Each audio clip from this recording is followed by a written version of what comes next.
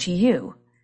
Indeed, I would have people treat me with gentleness, kindness, and humor. And I do try to do the same to everyone I meet. But that radical Jesus went and took it a step further. Jesus expanded. You have heard it said, you shall love your neighbor and hate your enemy. But I say to you, love your enemies and pray for those who persecute you.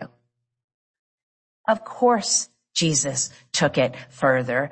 I did mention he was a radical, right? And not just in his time, but in every human era there has been since, including this one. And I'm not saying that Jesus was wrong. Yet today I am suggesting that we start maybe just a little bit closer to home with your neighbor. Maybe even the person sitting right next to you right now. Or the person who you regularly tangle with on the church committee that you serve on together. Or the one who sits behind you in choir. I have a story about that one. My neighbor behind me in choir who I had trouble loving, I will own. So I'm suggesting that you start with your neighbor because that can be hard enough. A colleague of mine once noted a common theological thought experiment that many you engage in with the first principle. It goes something like this. If we affirm and promote the inherent worth and dignity of every person, does that mean fill in the blank of some truly awful person here? And there are plenty to pick from, right? Does that mean that so-and-so has inherent worth and dignity? Or in Jesus' words, do I have to love them too? The colleague lamented that too often it felt like the question was an intellectual dodge for truly living our first principle, making it theoretical, somehow about a distant figure that also distances the principle from our daily lives and the daily encounters with strangers and friends, who all of whom have greater proximity and emotional consequence in our lives. Start with your neighbor. That can be hard enough. And not only did Jesus say love your enemy, but there has been in recent years people who adding another metallic rule called the platinum rule, which is to treat others the way they want to be treated, which means you have to take the time to figure out what that might be, which means going beyond reciprocity and leaning more into empathy. A good thing to take on and consider further. And yet for today, start with your neighbor because that can be hard enough. And it is perhaps the best place to start in our fractious times. Words all around us are so angry and mean. Some have named this time not just a viral pandemic, but a pandemic of incivility. So start with kindness to those nearest by, among family and friends, in church, and in the line in the grocery store, perhaps even those we get to share the road with. A little more on that later. Christian theologian C.S. Lewis once said, good and evil both increase at compound interest. Good and evil both increase. And that is why the little decisions you and I make every day are of such infinite importance. Even in our times, those things make a difference. Now, Unitarian Universalists have long been rooted in optimism. It was 19th century Unitarian minister Theodore Parker, Unitarian minister and firebrand and abolitionist, Theodore Parker, who first wrote of a moral arc in the universe bending toward justice.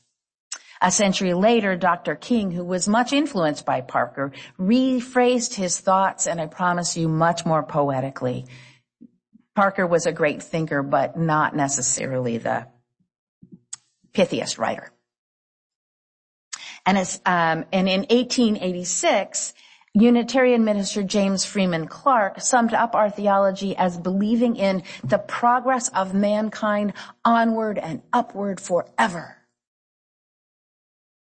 The 20th and now 21st centuries have tempered such optimism, especially in Clarke's almost triumphalist sense of confidence. Yet that doesn't make the optimism all bad or make it wrong. And it's just that any progress we make as a culture ebbs and flows, eddies and swirls, moves ahead and retreats. And yet, over time, I do think we have made some collective progress. And I do still remain cautiously optimistic. And now, in 2023, kindness seems to be trending. Yeah, I actually wrote that sentence and spoke it out loud. Kindness is trending. If progress is not a straight line onward and upward, neither are we swirling downward and backward into a cesspool of meanness and violence. Perhaps enough of us have had enough of incivility, and kindness is actually making a comeback. Historian Heather Cox Richardson sees something shifting. She noted in the new year that the New York Times had written 3 stories about all the good things that happened in 2020. Was this finally a turning away from the drama? Maybe this is just me speaking, she said, but I am so bored with all the antics. It was such a wonderful thing last year to have a government that just did stuff. What they were supposed to be doing. It was wonderful to be able to ignore them. I think one of the reasons Trump's star has fallen is because he's just boring. Could it be so? Cox is one of the voices that kept my head on straight all through the pandemic. And it just is so heartening to me that she is finding hope in the new Congress that has just been seated with younger and more diverse representation, particularly among the Democrats. She says they're really cool. And she's excited to watch the, quote, older generation handing the torch to a younger generation. What's interesting and fun, she goes on, is the rebuilding. Watching people say, hey, we've got a problem with childcare in this country. What does it look like to fix that? Or, hey, our bridges are falling down. What does it look like to fix that? And those creative pieces are so much more interesting. Cox is a serious, clear-eyed historian who is turning her well-trained academic eye on the present. And she is starting to actually be optimistic. Woohoo. I know I'm ready for a cultural shift. To kindness? Why the heck not? And where to start? Perhaps it is still too much of a stretch to love those on the other side of the spectrum from you. So why not start with your neighbor? Love your neighbor. It could catch on. Social change activist Adrienne Marie Brown says, love leads us to observe in a much deeper way than any other emotion. If love were the central practice of a new generation of organizers and spiritual leaders, it would have a massive impact. if the goal was to increase the love rather than winning or dominating a constant opponent, I think we could actually imagine liberation from constant oppression. We would suddenly be seeing everything we do, everyone we meet, not through the tactical eyes of war, but through the eyes of love. We would see that there's no such thing as a blank canvas, an empty land, or a new idea. But everywhere there is complex, ancient, fertile ground full of potential. We would understand that the strength of our movement is in the strength of our relationships, which could only be measured by their depth. Scaling up would mean going deeper, being more vulnerable and more empathetic. I actually think that Brown is pointing toward the platinum rule, so that is maybe where we're going, but we don't have to go all the way there today. And Adrienne Marie Brown's words remind me of the proposed rewriting of our principles, putting love at the center to guide us in all we do. Perhaps we are already a leading edge of a shift toward love and kindness. Wouldn't that be grand?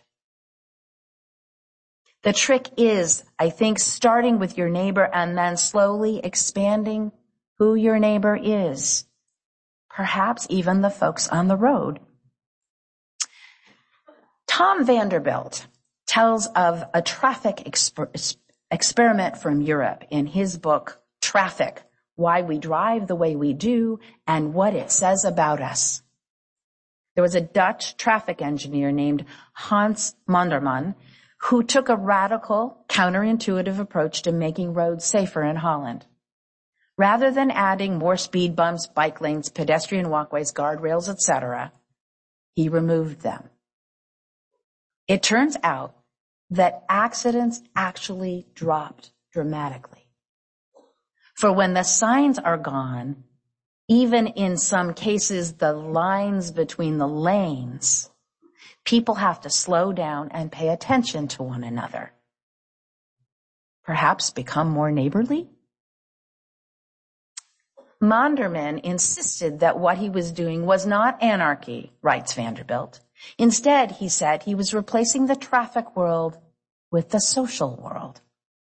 I always say to people, I don't care if you wear a raincoat or a Volkswagen Golf. You're a human being, and I address you as a human being. And it seems that taking away traffic signs forces people to slow down and make eye contact, to move at human speeds. Apparently, we lose the ability to make eye contact at speeds faster than 20 miles an hour. An English traffic engineer noted, the faster we drive, the less we see.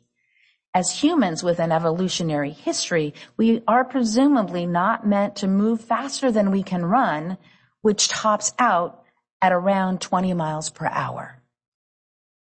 Though I recently heard that Usain Bolt, the fastest human recorded, managed almost 28 miles per hour for 9.58 seconds.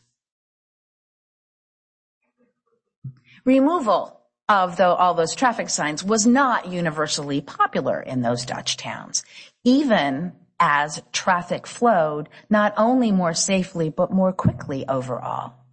People complained that it felt unsafe, which delighted Monderman. I think that's wonderful, he said. I hope that some small accidents happen as part of the overall learning process of society, as we see more clearly both our vulnerability and our responsibility to each other. When we humanize traffic, our driving becomes far safer and flows more smoothly. When we can look into each other's eyes, because eye contact makes it harder to forget another's humanity. So start with your neighbor and let it flow from there. we pledge ourselves to creating new community, a new way of being together. We let love guide us. And so let us measure our accomplishments, our satisfaction, our goodness, our wholeness by relationship, not progress and profit. So start with your neighbor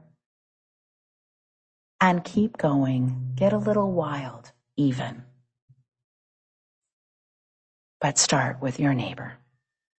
Amen. And may it be so.